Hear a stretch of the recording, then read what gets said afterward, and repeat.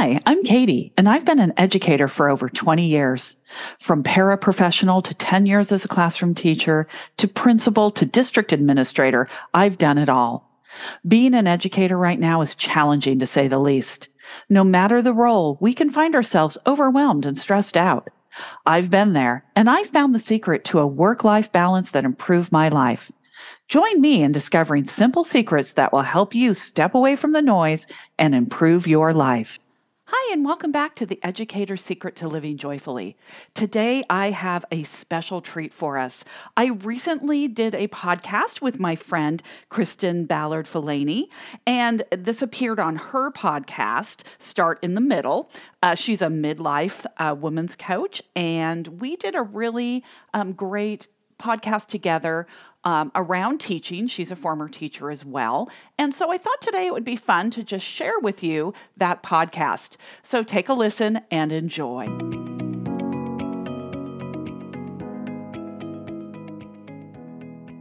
I am your host, Kristi Ballard Falany, and I help midlife women create the connections that they want in their relationships to help them to live an amazing life. I actually love doing conversations like this, just kind of off the cuff. So today, ladies, I have a very special guest for you. She is Kristi Barrett. She is the Director of Elementary Education in Newport, Oregon. She has her doctorate in education. And as I have mentioned before, my purpose for all of these conversations, these coaching conversations this month, is for each one of my clients that I work with, but also Katie's clients as well, understands and gets the idea that there is a coach for everyone. There's a coach for everyone, and there is a coach for every single situation. I am super excited to have Katie on today because given that I come from a teaching background, I have my master's degree in educational leadership and educational technology, and I just left the classroom back in May. A huge part of my circle, my friend circle, my coaching circle are all teachers. And so Katie and I we do have a strong connection there. So I'm super excited to have you on today. Oh, thank you so much. I am super excited to be here.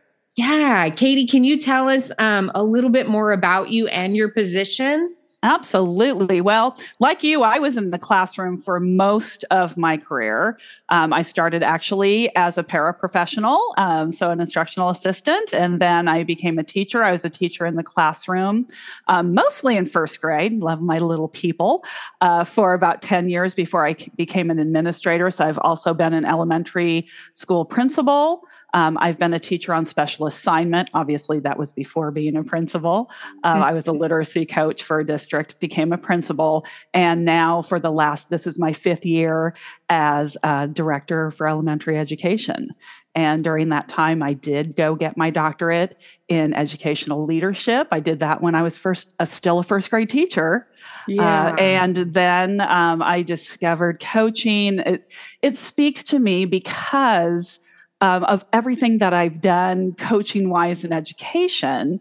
It just was a natural progression. Once I found life coaching, it really spoke to me. And so I became a life coach school certified life coach, and now helping teachers across the states find that work-life balance. And most particularly right now, we're working on time, how to find time when you think there isn't any. Which is biggest thing, right? That we hear from all educators is there's just not enough time. And that idea that somebody else is controlling my time.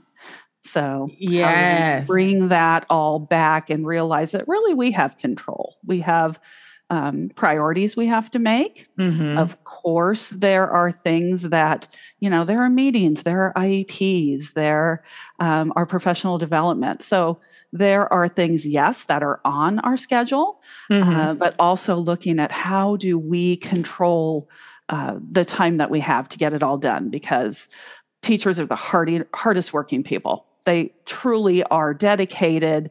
They will do anything for their students. And what I hate to see is teachers killing themselves in the classroom at the expense of their own families.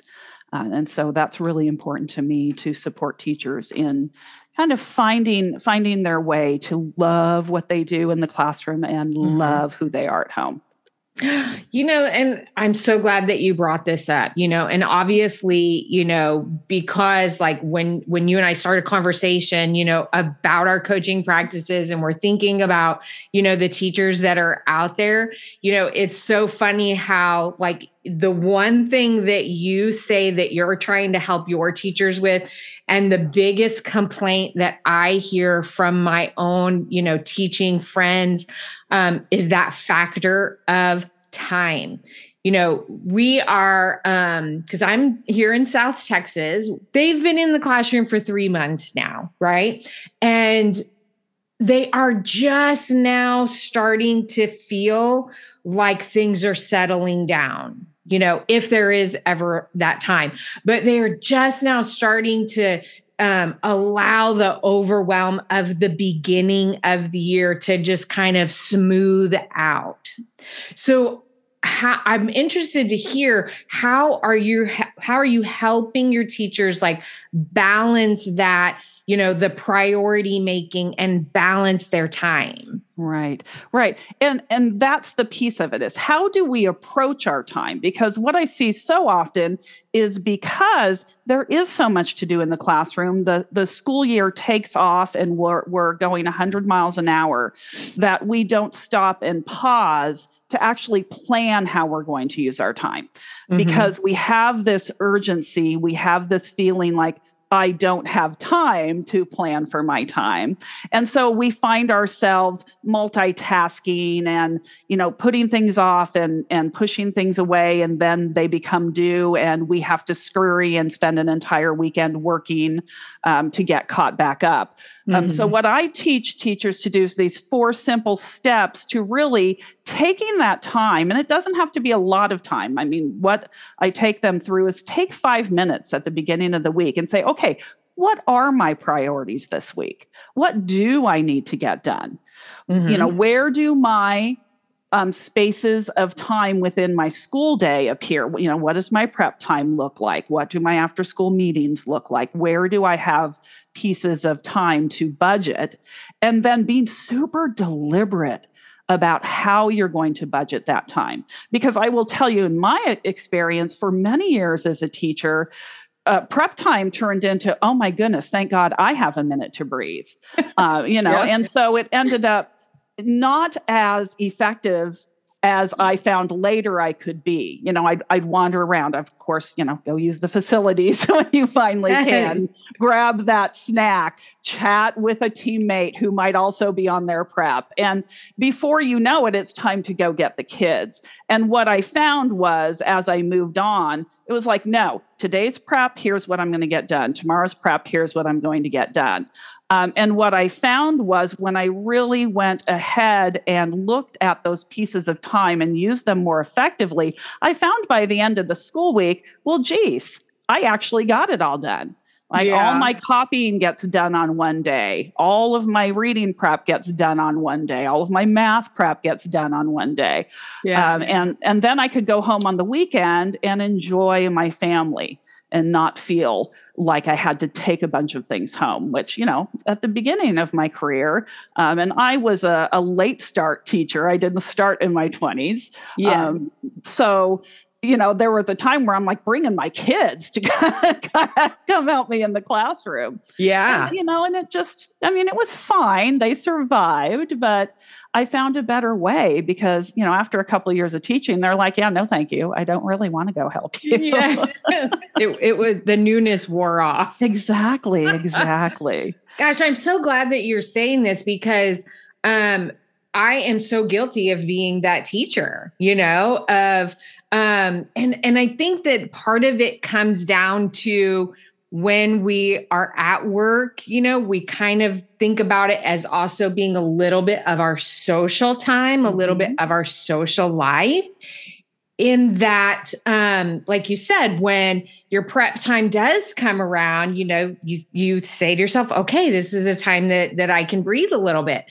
But what I noticed for myself in the last 2 years that I was in the classroom, and when I had the coaching background, within me, when I had that coaching background, I was very diligent about my time, and I was very diligent about scheduling everything out. And also, being a good steward to both myself and my colleagues, in that if I did not have the time on my schedule, to hang out and to converse or chit chat, I would politely say to them, I'm sorry, I've really got to get this done. And in so many aspects, I was so happy that I did do that. Because once I finally made the decision to leave my teaching career, I was so happy with where I was at in the classroom. And what I loved about it is that, that I did use my time wisely. Every single day, I went home on time. So I was pulling into my own driveway at like 3:50 on the days that I did not have meetings. And because I used my time wisely, I rarely brought anything home on the weekends.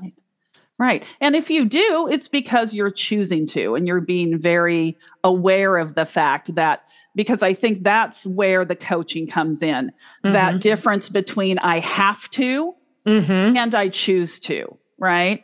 Because there were days where I'd say, you know what, I'm just going to stay and get a few more things prepped. And then I'm really, because I have 3 IEPs next week, and I have a professional development to go to. And so looking at my calendar ahead of time and not having things be a surprise, or not waiting until that week to look at the calendar and say, what's really going on this week?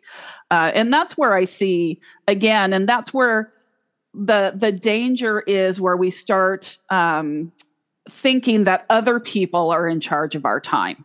Right? Yes. So, I think that's where I see teachers become the unhappiest, is when they're like giving that power to other people. It's like, well, I have to go to this meeting. My administrator is making me do this. And, if they would just leave me alone, I could do the things I need to get done. And I was guilty of that for sure, 100%, right? We're human, we have these thoughts. But I think becoming more aware and realizing that, well, wait a minute, here are the choices I get to make. And you know what? I want to be a teacher. I love what I do. And part of being a teacher is going to meetings and going to new professional development and learning new things that the district would like us to try, that I want to do and implement in my classroom. So just looking at then having that attitude of, this is just part of my professional life. It's part of what I love in teaching. Yes, I would love to spend all my time with kids and not do anything else, right? I mean, we all have our favorite parts of teaching. And yet there's another piece that goes with it. We have to plan. We have to go to meetings. We have to go to professional development. There's the have tos, right? Yeah. But they really are choose tos, right? Because I will tell you, not everybody does that.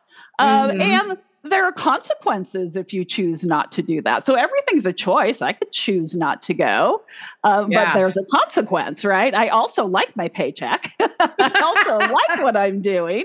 I like my good reviews, right? Right. So they are choices. Other people do not determine what we do. They can suggest, but ultimately it's us that gets to make the decision whether we go and attend those things or how we spend our time, right? Yes, and I love that you're reminding us that it is a choice, because that is such a huge mindset shift, and this goes across the board in any position where we are paid to go and give someone our time and give, and do a specific task for the exchange in money, is that we get the opportunity to choose how we want to do it, what it means to us, the type of work that we want to do for it.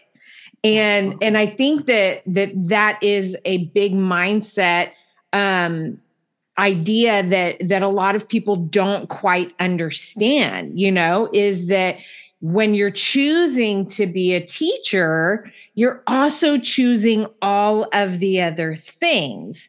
Right. And then, like you said, if you decide that you don't want to go to that PLC meeting, you don't necessarily have to, but just as a reminder, there is a consequence.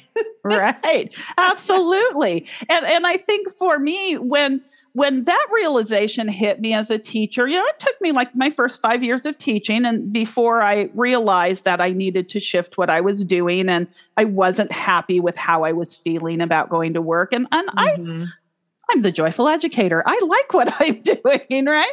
Yeah. And so once I realized that, hey, guess what?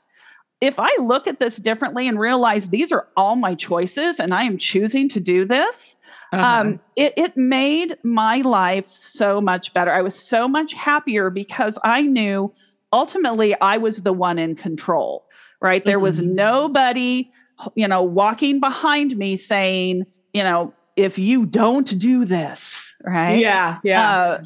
And it was another piece of it that we see with a lot of educators, because I really believe that it takes a special person to be an educator, right? And there's a high level of perfectionism in our industry, right? There is such a high level of perfectionism. And so sometimes we end up being so hard on ourselves, and, it's that just almost self-loathing that we get to that just makes us so miserable. And so finding ways to turn that around, to give ourselves some grace that nobody is expecting us to be perfect. Right. And that, it's mostly us that expects us to be perfect. But if we can find joy, if we can find ways where we can go to work every day and just love what we're doing, it just makes it so much better. And I worry about our teachers right now because COVID was hard on them.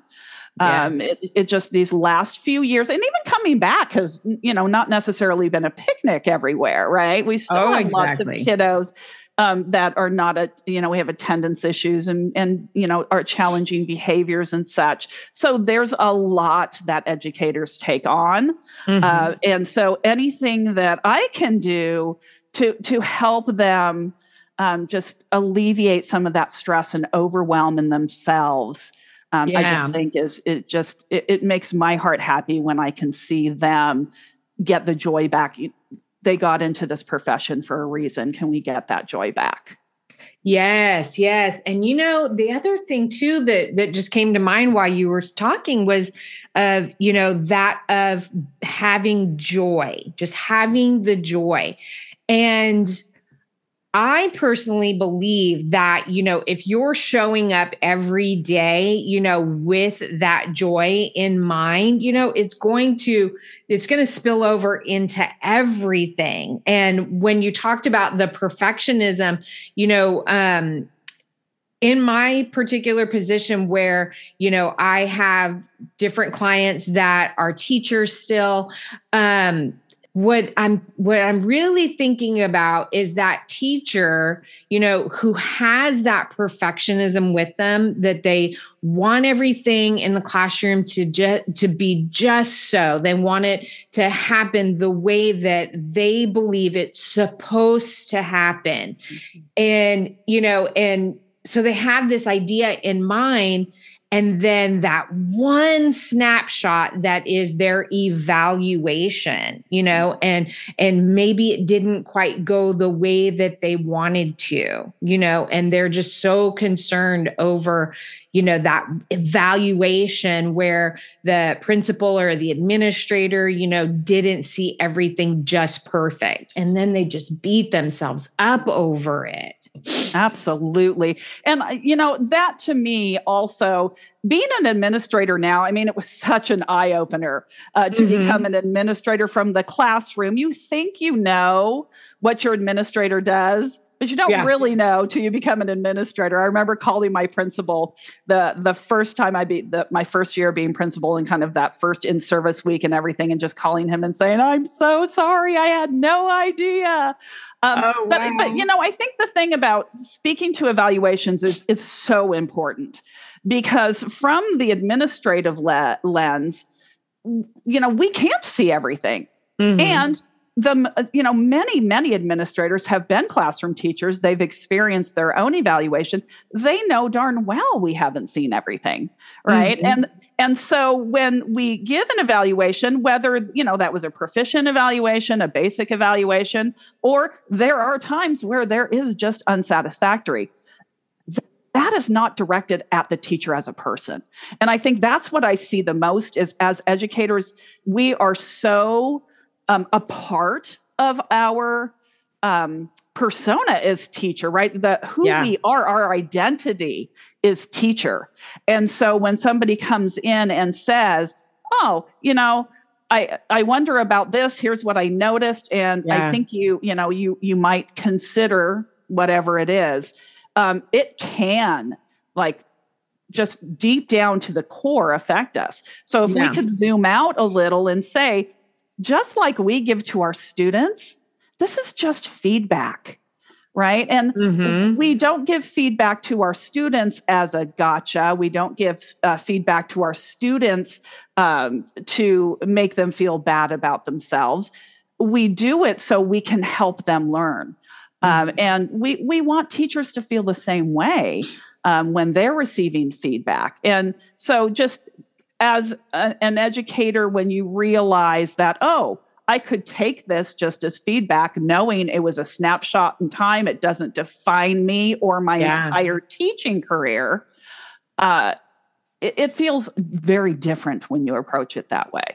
Yes. And I just think it would be so helpful for teachers to hear that, for teachers to know that, because again, like you said, and I have been in situations, I am guilty myself, along with my colleagues, where it's like, oh my gosh, my evaluation is coming up and I want it to be just right. And then, you get through it. And, on the other end, sometimes it's like, oh my gosh, this student did this, or this happened this way and it didn't go just so.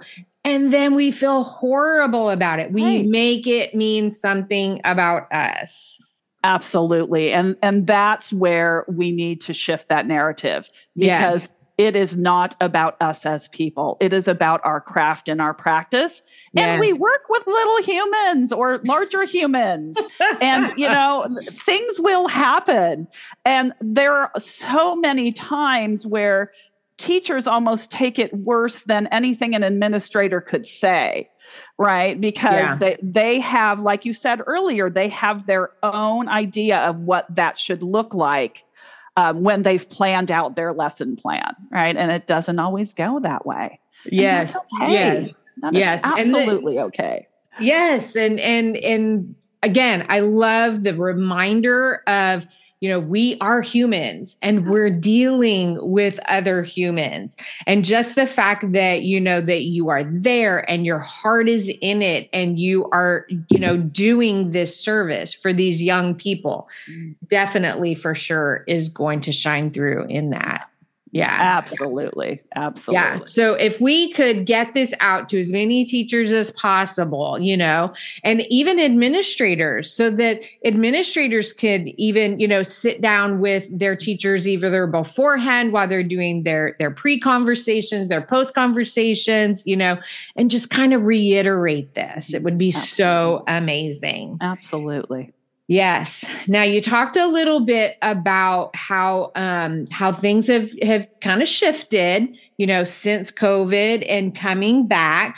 How is your coaching able to help your teachers that you work with during this time where we're, facing these difficult situations? Absolutely. So I think that the educators that I'm working with now are very clear on how COVID has impacted their craft, whether that is the students that they're receiving, or even their own capacity of resiliency. I think that's what I saw a lot with the teachers I coach throughout COVID is they gave and they gave and they were resilient and they were frontline and they were doing the thing. And, that depletes us. So for me, I really encourage our educators to look at self-care. And that's not just like the bubble baths and the spa days. That's not really what I'm talking about. I'm talking about things like actually giving yourself space. Come home every day, go into a room for 5 minutes and just be and breathe and give yourself some space to say, I did a really good job today. I worked hard and I did a good job. Or, things like planning your time, right? Because that is real self-care as well. When you can say, this is what I need to get done this week, what I choose to get done this week, here's how I'm going to get it done. Just having that as your anchor and sticking to it. I think that is the follow-up piece, is that you actually have to follow through with what you plan. Right. That's a form of self-care. As every time I stick to my schedule, I am giving space to future Katie to have room to do things she chooses to do, whether that is to spend Sunday on the couch with a blanket watching Netflix, or, that's going to the movies with friends, or, when my kids are grown, but when my kids were home, having time to spend with my kids. That's the self-care piece. And just, really recognizing our own capacity for giving, that there are times where we have to give back to ourselves. I always give the analogy of on the airplane, put your own oxygen mask on before you put somebody else's on. That is so true for teachers. Yes. Teachers have to give themselves. And I know that, there have been some less than helpful ways that people have tried to encourage teachers. And teachers they're busy people. They're busy people. But I also think we need to shift on what self-care looks like. What do I need to feel my best? And sometimes that's just sleeping. Yes. And I think that's the biggest question when it comes to self-care. What is it that I need? And allowing yourself to have it, just tuning into, like you said, when I come home during the, at the end of the day as a teacher, if I feel like, there's been too much noise, the conversations, if I need a quiet space, that I give myself that grace. And these are things that we may not have done before. We may not have realized that we needed them before. And so I just want to encourage all of our teachers, to ask yourself, what is it that I need? And truly allow yourself to give it to you. Put yourself first. I mean, we put our students first, we put our families first, and women especially. Society has trained us, if you will, to put others first. Yes. And if we don't love ourselves and put ourselves first, we cannot be to give as much to others as we would like. And I think you're right about that. Prior to COVID, it's that resiliency. We had more resiliency. We had the store of resiliency built up. And, we used that up during COVID. So we have to recharge, and, simple things, I say it's simple. It might not, people might look at it and go, oh, well, you think that's simple. It's not so simple, but my job every day is I make sure I get 8 hours of sleep, because I know if I don't get 8 hours of sleep, I can't be my best me the next day. Right. Making sure that I'm drinking lots of water, that I'm getting some movement in, all of those things for my physical body to feel good, and function at its highest level. But like you said too, just coming home and, sitting for 5 minutes. 5 minutes is not a big ask for anybody to wait. Right. When I walk in that front door, regardless of whether the kids are home, partner is home, there are things going on, take 5 minutes and just breathe.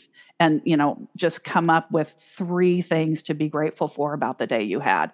It just makes such a difference in our bodies and in our minds. Yeah. We can do that.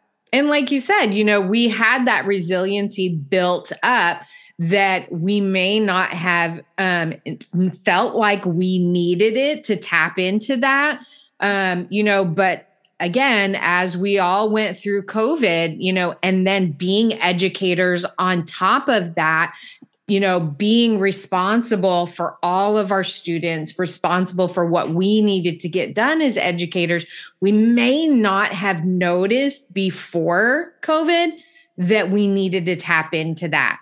But especially now, even though we, are coming out of COVID, coming out of the situations that we dealt with for that full 2 years, just as human beings, there was a lot of uncertainty, a lot of fear, a lot of the unknown.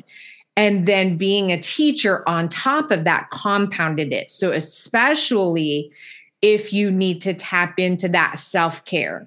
And the other thing that I liked about what you said is that, there have been so many different suggestions of what self-care could look like, but you just need to answer that questions for yourself. What do I need? What do I want? What would feel good right now? Right. Absolutely. Yeah. Because, like you said, a bubble bath may not get it for you. Right. Or it may, and that's fine too. Yeah.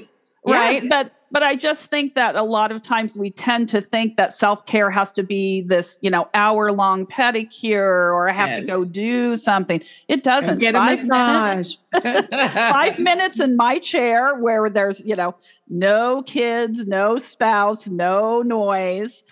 For me is rejuvenating, right? Just as much as that hour-long pedicure could be, right? And I don't have to leave my house to do it or spend a lot of money. Exactly. And I love that, just being able, just personally for me, my self-care is just allowing myself some quiet time, either to read a book or just to, enjoy my space. Yes, absolutely. I love that. Absolutely. So, Katie, you are coaching outside of education as well, correct? Absolutely. Yes. I market myself to teachers and educators because that's what I am and that's what I know best. But I absolutely am happy to coach anybody who feels that they can benefit from coaching, which I really feel everybody on earth can benefit from coaching. Yes. But those that really are interested in, what can I do to improve my life? I absolutely am open to working with anyone. I love that. I love that part of my life. Amazing. Now, where can our listeners find you? Absolutely. So I am on Facebook, Instagram, TikTok. It is the Joyful Educator LLC. So the Joyful Educator LLC. My website is thejoyfuleducatorllc.com. Just come and visit me, drop a line, say hi. I would love to speak with all of you. Friends, I hope you enjoyed today's episode and the conversation that I had with Kristi. If you want to know more about coaching around midlife issues, feel free to find her at KristiFalanyCoaching.com. That's KristiFalany, coaching.com. And if you want to work more around being a joyful educator and learning how to shift your mindset a little around what we we do in this industry, feel free to reach out to me at thejoyfuleducatorllc.com. Again, that's thejoyfuleducatorllc.com. And we will see you again next week. Take care and live joyfully.